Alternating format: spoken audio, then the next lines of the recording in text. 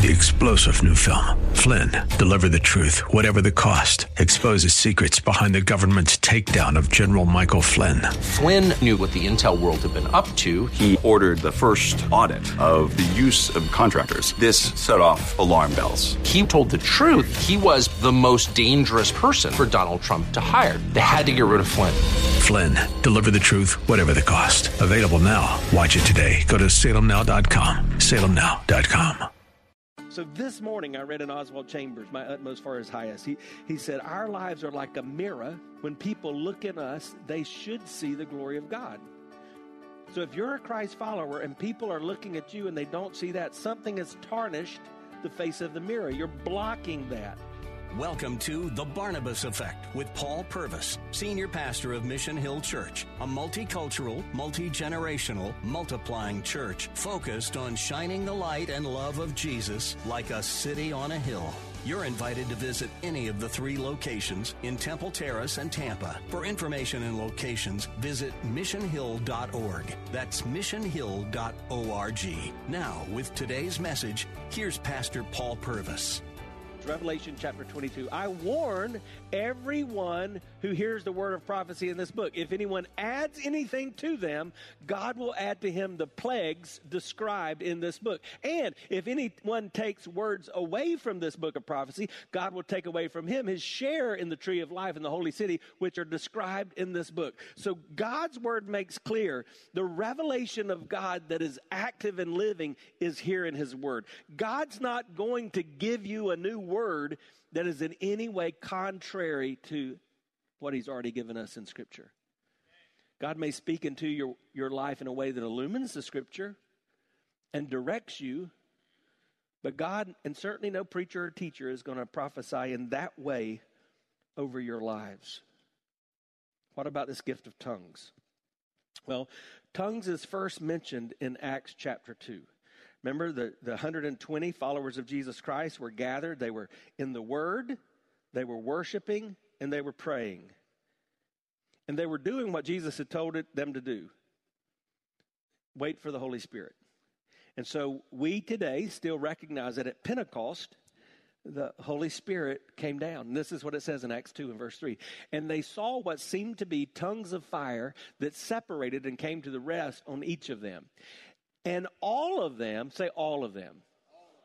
All of them were filled with the Holy Spirit and began to speak in other tongues as the Spirit enabled them. Why? Why did that happen? Let's keep reading. Now, there were staying in Jerusalem God-fearing Jews from every nation under heaven. And when they heard this sound, a crowd came together in bewilderment because each one heard them speaking in his own language. Utterly amazed, they ask, are not these men who are speaking Galileans? Then how is it that each of us hears them in his own native language? So the first time you see tongues in Scripture, it's very clear. This is a gift given by the Holy Spirit for the purpose of presenting the good news of Jesus Christ to people so that they could understand in their language. And we see that again about 3 times in the book of Acts, that in that early church, God showed up in this way, always to a group of people who needed to understand in their native language the good news of Jesus Christ. And then you have 1 Corinthians. And some would say that what you experience in 1 Corinthians are 2 different kinds of speaking in tongues. So let me address that. They would say, for example, that one may be something that we would refer to as ecstatic utterances. In other words, words that really have no human meaning.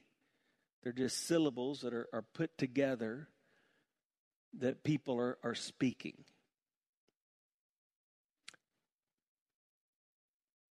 Do we know for sure? I don't know that we do. I tend to think that's not the case. Let me tell you why. In the New Testament and in the Greek language in general, there were only 2 words that were used that we have in Scripture as tongues. One is the word glossa. We get the word glossary from it. And it was always used to describe an actual language. The other one, we get the word dialect from. And guess what it spoke to? a language. It was never used to describe an unintelligible tongue that didn't have meaning to someone. So I tend to think that Paul was probably addressing this same kind of tongues as in Acts. I don't know for sure, but that's kind of where I am. Another thing people would say, well, what about a private prayer language? What about praying in tongues, just you and God? And the truth is, Paul mentioned something that we'll read in just a moment that talks about when you're praying. Could be referencing that. I'm not going to speak conclusively, but there is something that strikes me. There was a group of guys. They were a big deal to us, the disciples. And they had a great teacher. Now, here's a question, class. Who was their teacher? Jesus. Oh, you got it right. So one day they went to Jesus, and Pastor Zach, what did they ask Jesus? Lord, would you teach us to pray? And guess what he did? He didn't say, no, y'all come back later. He did. And what did he do? That's what we just prayed, that model prayer, the Lord's Prayer. Now, just go with me, if the end all of prayer, the pinnacle of prayer, the thing everybody wants to experience or needs to experience in prayer was to pray in a private prayer language, do you think Jesus would have mentioned that anywhere? Just a thought. So let's just continue and see what does the Scripture actually say. Not what we think or what we've been taught. Because there are some systems of theology that say none of this exists today. There's a name for that. It's called cessationist. It says that these gifts, like what he's mentioned in chapter 14, prophecy and tongues, that they don't exist today. And it's drawn from 1 Corinthians 13, verse 8. Look at what it says. Love never fails. You've heard that part. But where there are prophecies, they will cease. Where there are tongues, they'll be stilled. Where there's knowledge, it'll pass away. For we know in part, and we prophesy in part. But when perfection comes, the imperfect disappears. And so there's this whole system of theology that says when the perfection comes is referring to the canonized Scripture, the Bible as we have it today. And I'm a person who I call myself an inerrantist. I believe the Bible's without error. I believe the Bible is perfect. It's without falsehood. So this is the perfect Word of God. But I don't think that's what Paul was talking about in 1 Corinthians 13. I think he's talking about when Jesus comes back. The return of Christ. In fact, as I read through and go to 1 Corinthians 15, it's talking about the resurrection and the victory that we have because of Jesus and the promise we have of him coming back. And so, man, it's hard for me to fall into that category. So you're just asking and I'm just telling. So I would be what would be called a continualist or a continuationist, which simply says this: there's a God, but I'm just Paul. So I'm not going to put God in a box and tell him what he can't do anymore. I'm going to describe what Scripture says, and I have to tell you, I've traveled the world, but I haven't seen what I believe to be scripturally modeled here in 1 Corinthians 14. It doesn't mean it doesn't exist. There's a lot of things I haven't seen personally. My friend Elizabeth is in this service, and she spent many, many years in Africa. And I'm just telling you, our missionaries on the field where there's not an availability through the gospel like there is here in our land, we see God working in ways there just like he did in the New Testament. We see miracles much more abounding than we see in our daily life. I think it speaks to the simple faith that many of us have grown cold in. So let's go back to Corinth. Paul was really saying to the church at Corinth, when you face an issue like this, and you can use this in any spiritual principle, when you face an issue like this, you really have two questions. The first question is, what's the point? The second question is, what's the purpose? And they're close, but they're a little different. So let's first take that one, what's the point? I want you to look in verse 7, chapter 14. Even in the case of lifeless things that make sound, such as the flute or the harp, how will anyone know what tune is being played unless there is a distinction in the notes? All right? Raise your hand if you've ever played any kind of musical instrument. All right? Oh, good. That's about half this group.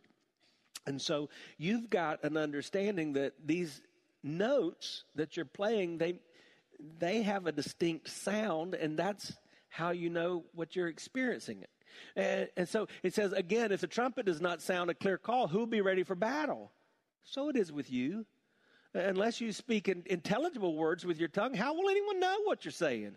You'll just be speaking into the air. Undoubtedly, there are all sorts of languages in the world. So again, this kind of is why I tend to believe Paul's referencing, that tongues that was an understandable language, yet none of them is without meaning. If I then do not grasp the meaning of what someone is saying, I'm a foreigner to the speaker, and he's a foreigner to me. So it is with you. Since you're eager to have spiritual gifts, try to excel in gifts that build up the church. What's the point? What's the point? What's the point? Well, he's saying, why would God give you something that really doesn't have any point? Did you know that there are people that can play a bugle? And really just from the way they adjust the air they're blowing in and the formation of their lips, they can make distinct sounds. Like this one. Listen to this.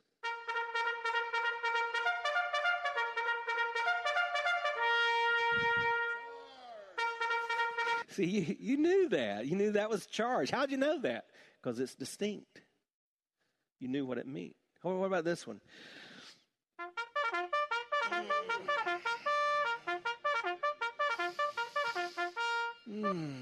You know what that is? Reveille, it means wake up! I've made I believe the Spirit inspired me to make a decision. I'm going to start playing that 3 times in the middle of every message. So when I worked at a summer camp, someone would literally every morning play that to wake up the 200 or 300 campers that we would have there. And sometimes they would think they're funny. I was a counselor, and they would come and they would play it right outside my window. I still have heart problems as a result of that. But how do I know what it means? Because it has a distinct sound. So what's the point? You should always, when you see something in church, when you see something spiritually, okay, what's God up to here? What's the meaning behind this? And that leads us to the purpose. So what's the purpose? He makes it very clear in verse 12. The purpose is to build up the church. So if this is drawing attention to you, if this is pointing to you, if this is making everybody look at you, then you got the wrong purpose. The purpose is to build up the church. So let's just look at some of the things that it says. First of all, it's clear there's no biblical mandate that everyone should desire this gift. Paul says, I would rather you have some of these other things in verse 5. He says in verses 18 and 19, I thank God that I speak in tongues more than all of you. In other words, think about this now. He's aside from Jesus, the greatest missionary who ever lived. So he's traveled the known world. And I think he's implying that the Holy Spirit gave him the ability wherever he went to effectively communicate the gospel, whether he knew the language or not.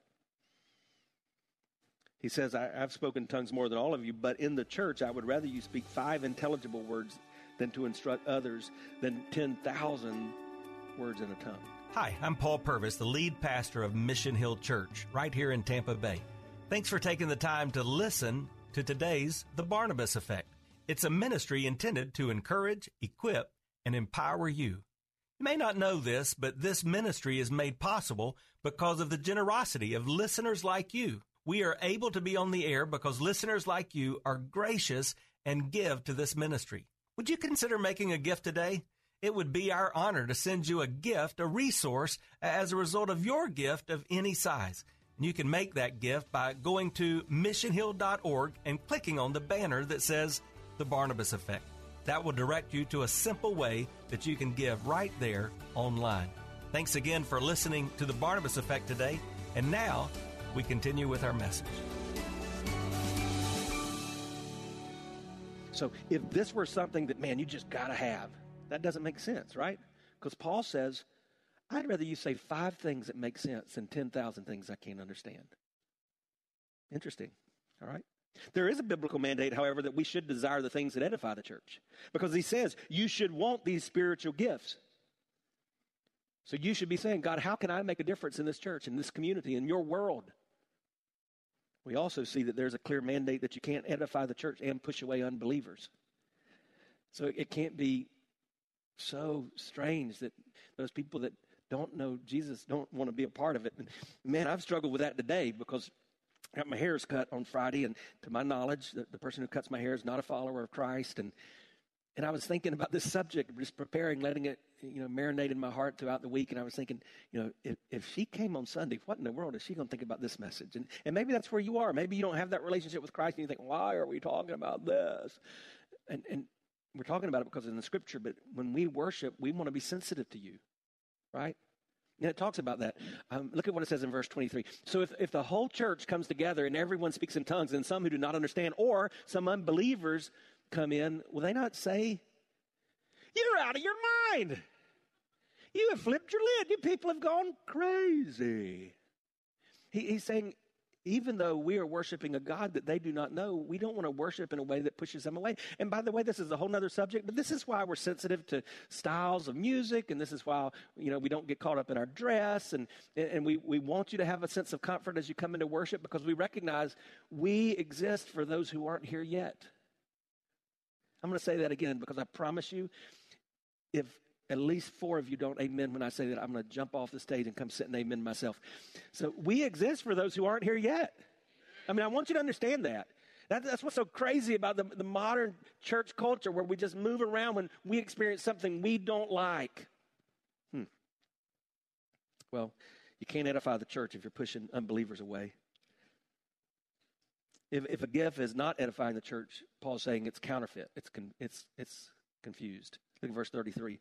For God is not a God of disorder, but of peace, as in all the congregations of the saints.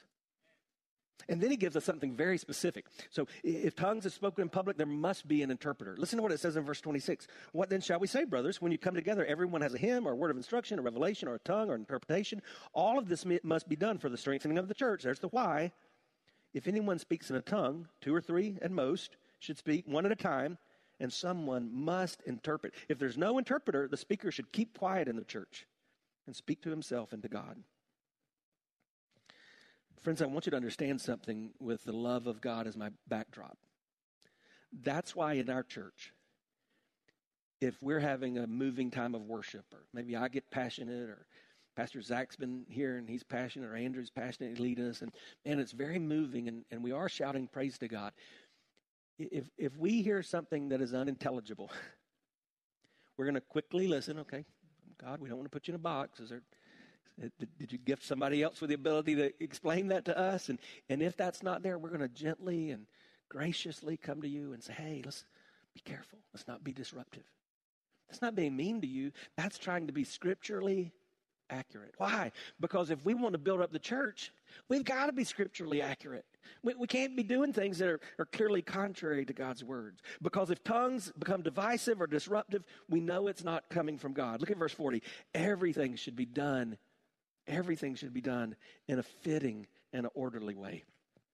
So, wow, there's so much we could say on this, but let me just give you a few takeaways to be very, very practical. Because some of you are thinking, this is way more than I wanted to know. So what do you need to take away? Here you go. God's a God of mystery, but he's not a God of confusion. And that's true on this issue, but it's also true in your life. You know that, right? If you feel confused, if things are chaotic, I can tell you that's not coming from God. God is a God of peace. And so when you're making decisions and you're trying to decide, is this of God? You've got to determine, am I experiencing the peace of God? But he is a God of mystery. That's why he says, my thoughts are not your thoughts, neither your ways my way, declares the Lord. Remember that from Isaiah 55? He goes on to say, as the heavens are higher than the earth, so are my ways higher than your ways. My thoughts are higher than your thoughts. So it's a balance, right? I'm embracing the mystery, but I'm pushing aside any confusion and chaos. Now, how do I do that? Well, I think Paul gives us some great instruction in 1 Thessalonians. Listen to this verse, 1 Thessalonians 5:19. Do not put out the Spirit's fire. That's pretty strong. How do you remember that if you learned it in the King James? Don't quench the Holy Spirit of God. So, man, I don't want to be that church person that's just saying, put your hands down. Don't you know that's not, you're too loud. Don't say amen that, mommy. I want I don't want to quench the Spirit, so what do? I don't treat prophecies with contempt, but I test everything. All right? This is to you, Christ follower. How do you test things? You got the scriptures. I'm just telling you, if we're going to survive in our crazy world, if you're a Christ follower, you better be learning the scriptures. You better be digging in, because you're going to hear things on the podcast, or you're going to tune into a TV preacher, or you might go and visit a church and you think, now wait a second. Is that what they're saying, or is that what Scripture teaches? That's why in the messages that you hear here, I'm covering you up with Scripture every time we preach. Because I want you to know that God's word has the power, not Paul's word. There is a God, but I'm just Paul. God's a God of mystery, but he's not a God of confusion. Secondly, God is a God of freedom, but he's not a God of disorder. How many times in this passage did he say, do things orderly? Do not be chaotic. So we want to embrace the freedom of the Spirit, and we have to be careful, right? So it's kind of like the same time you hear people say, well, Christians shouldn't judge somebody. Well, no, if there is sinfulness, it's okay to call out sinfulness. But if we're not talking about sinfulness, then let someone walk in the freedom of the Lord. Because 2 Corinthians 3 and verse 17 says, now the Lord is the Spirit, and where the Spirit of the Lord is, there is freedom. And we, who are unveiled faces, all reflect God's glory, the Lord's glory. We're being transformed into his likeness with an ever-increasing glory. So this morning, I read in Oswald Chambers, my utmost for his highest. He said, our lives are like a mirror. When people look at us, they should see the glory of God. So if you're a Christ follower and people are looking at you and they don't see that, something has tarnished the face of the mirror. You're blocking that. So don't do that. Walk in freedom. Reflect the glory of God. Thirdly, God gives you gifts to build his church, not to build your ego. So occasionally somebody has said to me, Brother Paul, I'm praying for you. Maybe one day you'll get this. And I just hear that, and honestly, I'm always going to try to be gracious. I sometimes fail too often. But so I probably say, thank you, man. I need the prayer. You need the practice. But there's something about that kind of sentiment that acts like you've arrived at something that I've not got. And I'm just telling you, when I surrendered myself to Jesus Christ, repenting of my sins, trusting in his death, burial, and resurrection for my salvation, I got everything I needed. And so did you. So did you, Christ follower. But some of you received that gift of salvation, and then you received the gift of the Spirit, and then you received the gifts of the Spirit, and a lot of them are just wrapped up. You're not using them. It doesn't make you a bad person, but it makes you a little useless in the body of Christ. And that's not God's intent. This could be a shoebox. I read something this week that kind of hurt my feelings because I think it applies to me sometimes. I read that the overwhelming majority of people that buy running shoes never run. They're just making a fashion statement. And I've been guilty of that. I walk into the New Balance store and I say, hey, now which one of these are the best? What you going to do? What are you using? The truth, God's given you gifts that you've not unwrapped, you're not using. And there's a lot of us that need to unwrap those gifts, lace up the shoes, and get in the race. Because when you do, your life's going to be better, the church is going to be built up, and you'll point more people to Jesus. I'm looking out at the church I love right now. You don't see what I see, but I could take time just going around, looking out at John, and just telling you some folks that by God's grace began to use their gifts. And they almost can't shut up about what Jesus is doing in their lives. Be that person. Let's pray together. Jesus, help us. We need you in this moment. We give ourselves to you, Lord. You've given us so much. You've been listening to The Barnabas Effect with Pastor Paul Purvis. The Barnabas Effect is here to provide listeners like you with biblical truth and spiritual encouragement. But it can't be done without your financial support. Go to missionhill.org and click on the Give tab. Your financial support helps us reach those seeking truth about God and themselves. Thank you for giving at missionhill.org.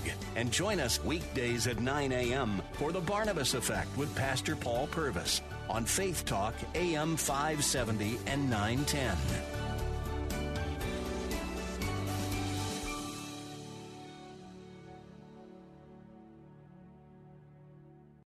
Three-star General Michael J. Flynn, head of the Pentagon Intelligence Agency, knew all the government's dirty secrets. He was one of the most respected generals in the military. Flynn knew what the intel world had been up to. He understood its funding. He ordered the first audit of the use of contractors. This set off alarm bells. The explosive new documentary, Flynn, Deliver the Truth, Whatever the Cost, uncovers the facts behind this scandal. Flynn told the truth. He was the most dangerous person for Donald Trump to hire. I find out the worst enemy that I'm going to face in my life is right here in America. They took my assessment and they wanted me to change it. And I was like, I'm not changing it. They had to get rid of Flynn. With in-depth interviews, archival footage, and never-before-seen personal records of the man behind the headlines. I just felt like I was drowning. Flynn, Deliver the Truth, Whatever the Cost. Available now. Watch it today. Go to salemnow.com. salemnow.com.